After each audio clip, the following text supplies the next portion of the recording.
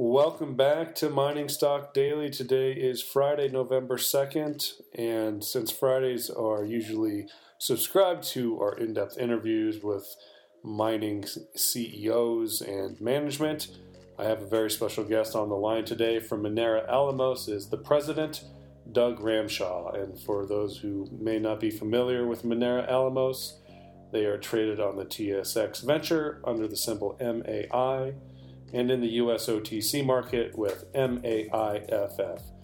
Doug, thank you for joining us on the phone today. How are you?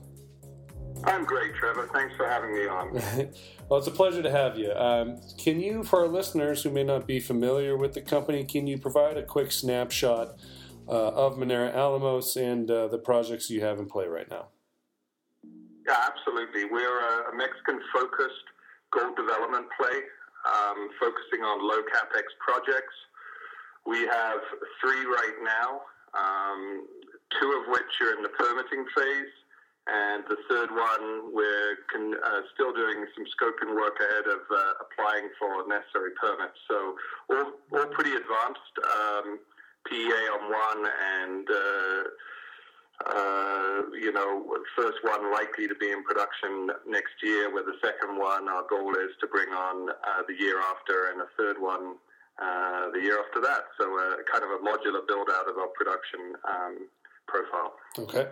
And so the bulk of the work in the company has been through the Santana project, correct?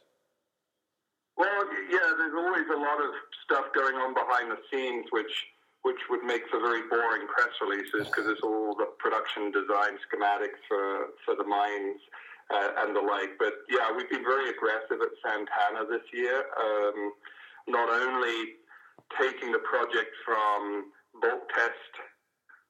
We had a 50,000-ton bulk heap leach test that was completed successfully. We've now taken that into the permitting phase, and our goal is to have permits for Santana by year end, which would allow us to start the construction in Q1 of next year. But alongside that, we've been running a very successful exploration program as well, because our goal is to develop projects which maybe have modest starting resources in the plus or minus 500,000 ounce range, but a key component of any asset we look for is the ability to obviously increase the overall resource. If we never added another ounce, we could make a bunch of money off it, but and then have to look to deploy that to another project. It makes a lot more sense to have an asset which can scale up as you scale up the exploration. So we've been running exploration alongside the development work. Okay. And yesterday morning, you guys announced a release providing drilling results at the project. Highlights did include 127 meters of 0.81 grams per ton gold. And another highlight was, I'm looking at it here, 80 meters of 1.05 grams per ton gold. And I think the thing to really note here is that the grams per ton may not seem really high, as we're seeing from a lot of other discoveries throughout the junior mining sector, but the distance, the intercepts are really large, great widths there. So can you provide some comment into these drilling results and what they mean for Santana? Yeah, absolutely. I should speak to the team we have here, because it would be disingenuous not to mention them. My CEO, Darren, and his team, which is basically, he's kept together for the last 10 years since he built one of these companies, Castle Gold, which started out small, and they built a small heap leach operation on, and then scaled it up as they scaled the exploration up, and ultimately Argonaut bought it for $130 million a couple of years later. Their expertise, focuses on a lot of different styles, but certainly they built 3 of these heap leach operations. Now, heap leach doesn't necessarily have the glamorous high grades of some of the discoveries we've seen in the market, but it really lends itself to low capex startup, modular build out. And the reality is, the last 3 weeks we put out series of holes, and in every set of 2 or 3 holes, there's been a highlight hole. They're all considerably higher than you'd expect to see in the Great Basin, American heap leach plays in Nevada and the like, in the 0.4, 0.5 gram kind of range.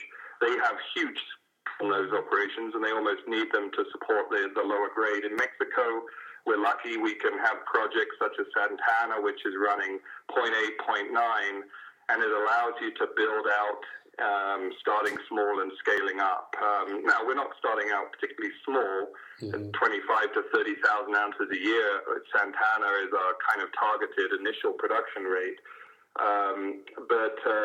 The results that we've come out with are encouraging. There's a vast amount of drilling that's been done on the project, but we are trying to determine the extent of our pit designs right now, and we've been stepping out from the historical holes and continuing to hit. Today's 127 meters of 0.81 ended in mineralization, and so, you know, these holes will add to our resource there for sure, but more importantly, I think that it's nice to be able to highlight to the market the quality of the Santana project. It hadn't been drilled in 7 years, and our team went in there and have done an exemplary job of drilling. It was a modest phase 1 program of 10 holes, but an incredibly successful one for us. Sure. Well, and I know, you know, other than being a member of this team, I know you also are an active investor in the junior mining market. And so just from your investor's perspective, do you think there's a lack of market love, if you will, with better continuity over greater distances than there are with higher grades being announced right now? We have preached to us, you know, grade is king, and especially in bad markets or in low gold markets, it's like everyone focuses on high grade. Heck, you see accusations of a lot of the bigger mining companies potentially having high-graded a lot of their resources in these tough markets, and that's something which they might come back and pay the price for later. You know, grade does definitely help, but heap leach allows, you know, is such a low-cost production technique that, you know, I think it's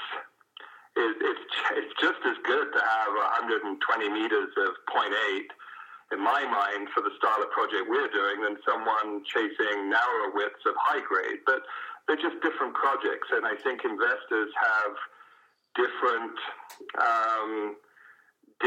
types of gold projects that they like to invest in. I mean, you know, some of the biggest gold projects in the world are not high grade. They're large, disseminated, low-grade deposits, which can be mined with huge economies of scale. So, you know, it's our forte is building these things off you know, perceived to be lower grade, but you know, that's not to say one's better or the other's better. I think as investors, we tend to gravitate to something that we like more, and a lot of people I know have focused. A lot of the new discoveries in the market have been high grade, and then when you see the traction in the market for those high grade, it kind of reinforces that that's what people should be going for. Sure. You know, so, you know, we haven't had that much traction in the market, to be honest. We're in a tough market right now, so quite often good news is still greeted as a liquidity event for some. So I think unless people like Westhaven and the Great Bears of the world, you know, come out with these kind of spectacular grades, you know, a lot of companies that have been putting out results, it's resulted in more liquidity events than really strong appreciation, or at least appreciation that can be maintained. Sure. Well, if I had a sound effect for a clapping room of mining engineers, I would have played that right now, but I think they'd be pretty happy with your answer. So I did actually want to add there, you guys, Minera Alamos announced another big discovery last week of October, And you were also the recipient of a new porphyry discovery, which seems like we've seen a lot of porphyries being discovered throughout the sector in the last 6 months. But tell us about that discovery, which I believe is north of the Santana project. Yeah, it's a few hundred meters north of anything we drilled before. Our guys, it's funny how it happened. In the release we put out today, we had one hole. It was hole 120, which had kind of hit a fault zone. Anyway, they lost the hole, and so the guys decided to move the rig.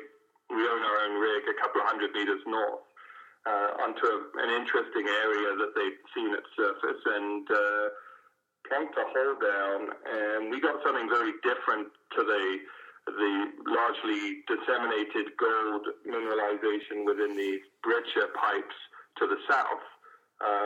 We got something that had all the hallmarks of a porphyry. And, it's been long thought that somewhere on the Santana project there's an underlying porphyry system that's obviously driving this mineralization. Sure. And, we've only got one hole into it, but it is completely different. And not just because it carries, the hole was 96 meters of, on a gold equivalent basis, almost 1.5 grams per ton gold, which was obviously a great hit. But for me, what was significant was the very different assemblage of minerals in there. We had over 0.3% copper, 9 grams silver, and 0.85 gold. Now, the gold's very similar to what we have at Nicho to the south, but we don't have the elevated silver there, and we certainly don't have the copper there. And then when you start looking at the rock itself, and you realize that you've got alteration that is very porphyry-like. You're seeing these A and B type quartz veining with disseminated mineralization along them. It was different, and we've only got one hole into it, and I think our geos will be chomping at the bit to go in and put some more in, but it seems open in all directions, and maybe it is this long-lost kind of discovery of the driver for property-wide mineralization down there, but it was certainly met excitedly by our team on the ground when they drilled that hole and pulled that core. So is the team looking at creative ways for advancing more exploration resources directly to that area? Or, it seems like it's brand new, maybe caught you by surprise just a little bit. So what happens now with that system? Well, I think we've just concluded this modest 10-hole phase 1 program with what we consider a great success. Santana is still basically the first thing we want to put into production. So, now in the short term, focus switches back to permitting aspects and the funding for the development. It's a relatively cheap build. We estimate it somewhere in the order of 8 to 9 million Canadian from a capex perspective, and which is great. And everyone will say, "Oh, well, that's fantastic." But I think there's also the importance of being able to show we have that funding in place, and that will largely we have a non-dilutive methodology to do that, and I would hope that alongside getting permits by year end, we'll also be able to kind of demonstrate to the market that project's de-risked at a permitting stage, and also from the project funding perspective, which I think should carry us nicely into next year. So while we're focusing on that, the exploration will halt just for the next little while. But we have every intention of a phase 2 program. We've talked about it in our drill releases, and I'm not the kind of person that talks about something only to not do it. Sure. I consider the best way of being judged is to set goals out there and then achieve them, and have people rate me on my ability to actually follow through on what I say we're going to do as a company. Right. Well, that's one of the questions I did have for you was regarding your finances and obviously the share structure. There's over 300 million shares outstanding on the company right now, and I think it's fair to say some people might look at it and say, that's pretty high, but I think there's also some advantages to that as well. But then also, how does that, will there be another round of financing to move Phase 2 drilling into the future? So can you kind of walk us through that and your thoughts there? Well, first, I will address the share structure. It is fair to say that, over the last 5 years of bad markets, companies with 2, 3, 4, 500 million shares out has become the norm, and I think each needs to be judged on its own merit. If we were exploring moose pasture in Manitoba, not to denigrate Manitoba or mooses there, I think one would realistically question 300 million shares out in a greenfields company. In our case, we have a pipeline of 3 projects which we feel can be brought into production consecutively over the next 3 years. And so I think a year from now, if we were producing gold, I don't think anyone would necessarily raise an eyebrow to 300 million shares out. But the reality is, at this stage, it's something which probably does discourage some investment. And so it's something which I clearly, am aware of, and my messaging needs to be, is hopefully on point to explain why we've got that 300 out, or at least where it's held. And 50% of those shares are held by Osisko Gold Royalties, management, and institutions. So when you strip out that, then, it's not quite as sloppy a structure as just seeing a headline 300 million shares would suggest. And then of the remaining 150 million shares, I can probably make 6 or 7 phone calls and speak to another 50 million shares. And then of the remaining 100 million shares, I think that's what has been traded this year, and I know of people that have been accumulating a lot, as have I, and I think that's gradually tightening up, but it was no surprise to me today that we traded 1.2 million shares, and we were basically up 0.5% on the day. That news does still prove to be a liquidity event for some shareholders, but I'm encouraged by the fact that there were a bunch of people that came in and saw the potential in what we put out today, and obviously have bought into our story. And it will be up to myself and the team to deliver at a project level where ultimately there are not people that want to sell on news, but actually view it as something that they don't want to liquidate. And I think the onus is on management in any company to give a compelling enough story so that when someone might be looking around and thinking, I need to cash out or something, you're not on their hit list. A lot of what I plan to do over the next couple of months, I think, will de-risk a lot of the corporate story to a point where that's achievable. Right.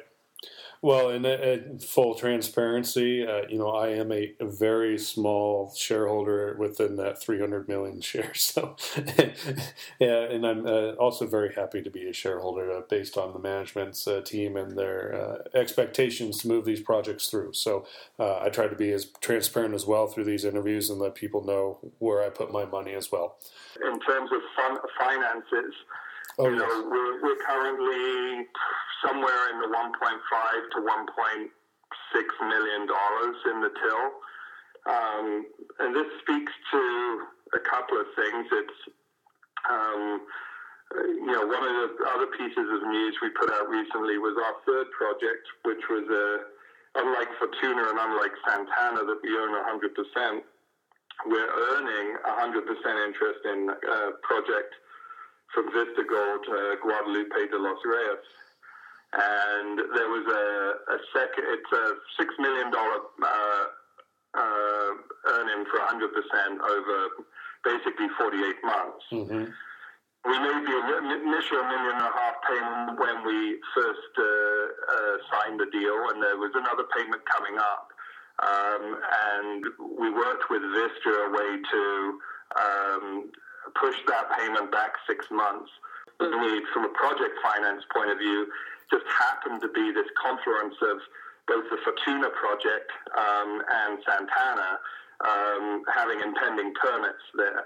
And what it does is it just resets that payment out 6 months so that we've got Santana up and moving towards production. Okay. Fortuna, the conversations with debt groups well advanced. It's a lot easier to then tackle that.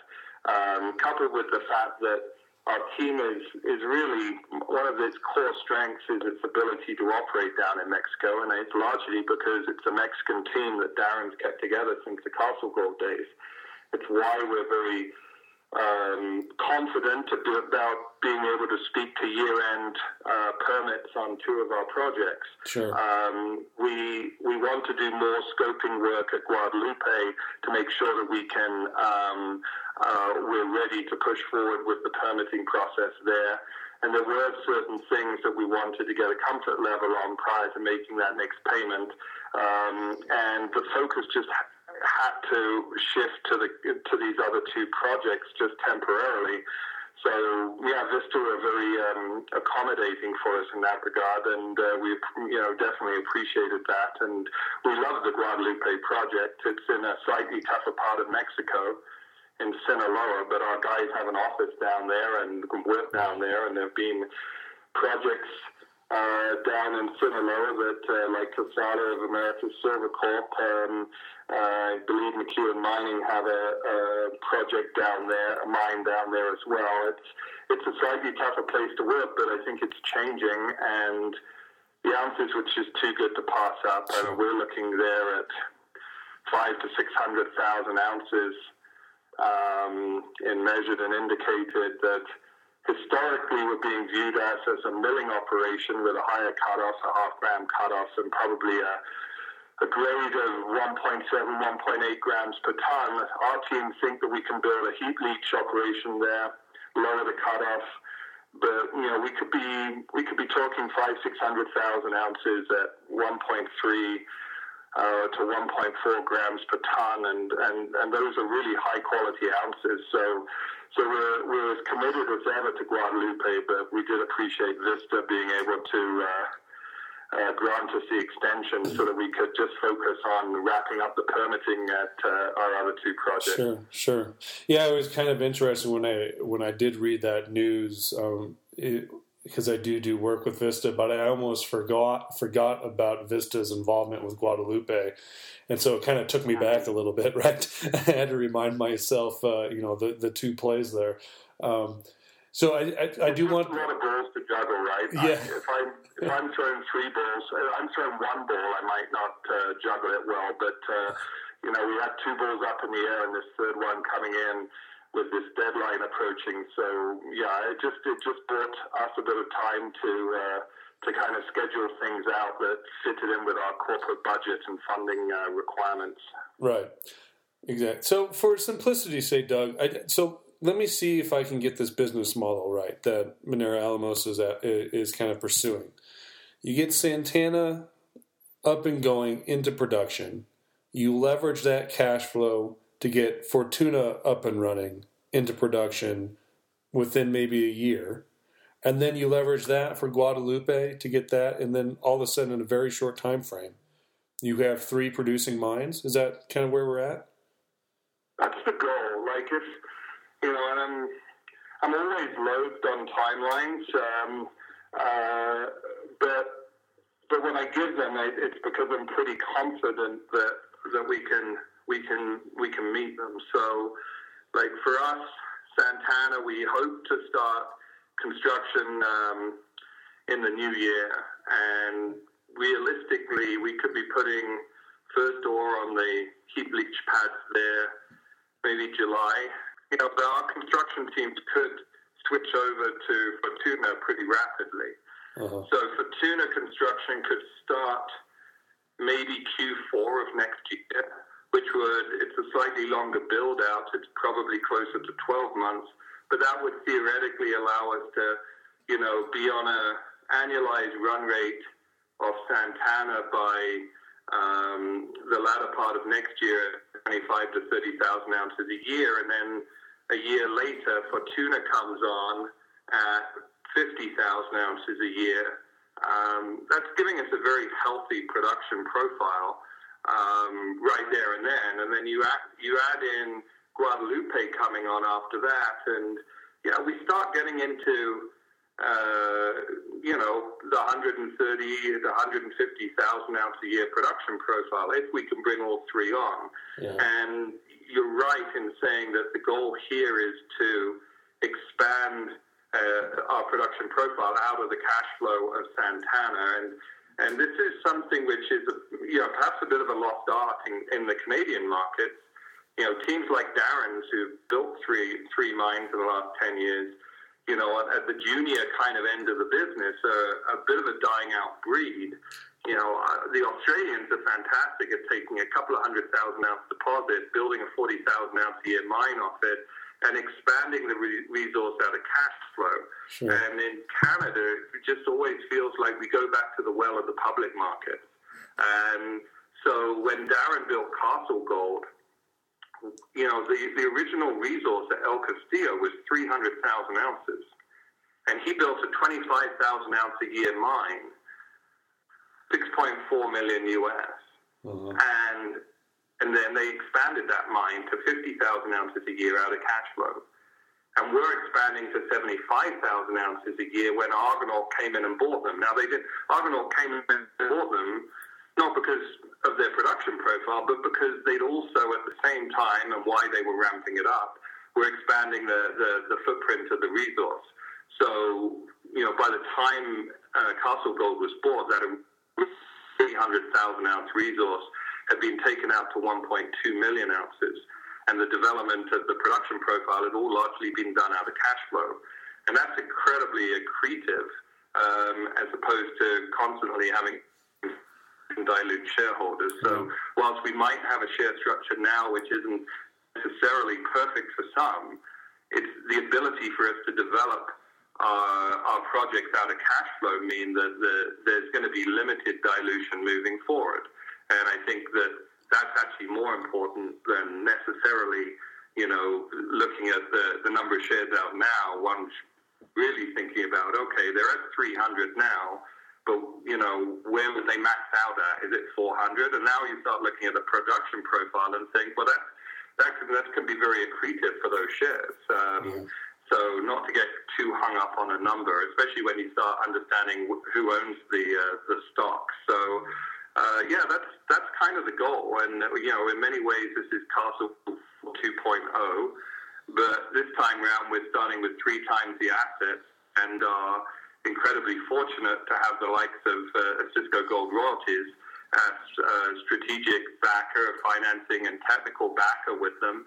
And it's a very, very good working relationship with them. They're not some passive shareholder.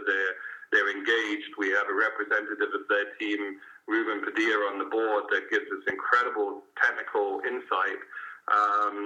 And Darren, shares a lot of his processing insight with them, and so it's the perfect relationship between a junior and a major, and we are very fortunate to have that with them. Very good. I have taken up a lot of your time, but I just have one follow-up, final question, and give me a quick answer. What's the biggest challenge going to be for Minera Alamos as we head into the next year, into the new year? That's a good question. I mean, I would hope we come out of this year with 2 projects permitted and funding in place for one. So the biggest challenge normally at the project level is being able to actually build it and having the funding to do it. Are there teething problems with any startup operation? Yeah, there always will be. You try to apply as many conservative inputs as possible to mitigate against that. We're very comfortable with the change of government down there, which I think has embraced mine from a point of view of working with, communities where this can provide good paying jobs and economic benefits to rural, or agrarian areas of Mexico, and so I guess the greatest challenge would come from us making mistakes at the project level.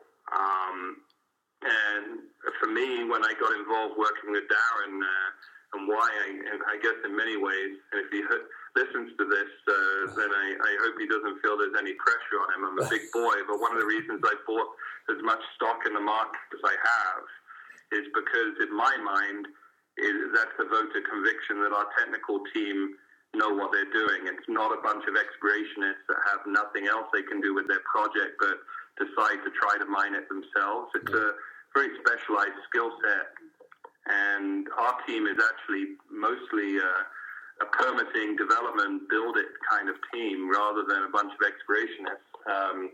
We are lucky. The guy that expanded the resource at Castle Gold fourfold is still our VP of exploration, and it was him that cited all the drill holes that led to all these great results of late. So he certainly hasn't lost his magic touch. But I think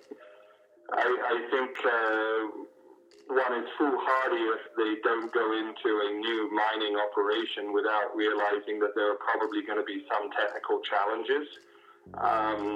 I think our team can mitigate a lot of that through their experience of working with this kind of deposit, though. Very good. Thank you, Doug, for your time, your insight, and joining us on Mining Stock Daily. That's Doug Ramshaw, president of Minera Alamos, which is traded on the TSX Venture under the symbol MAI, and in the U.S. OTC market with MAIFF. Doug, thank you so much, and you have yourself a wonderful weekend, and good luck. Thanks, you too, Trevor. Yes. Mining Stock Daily and its affiliates are not responsible for any loss arising from any investment decision in connection with the material presented herein.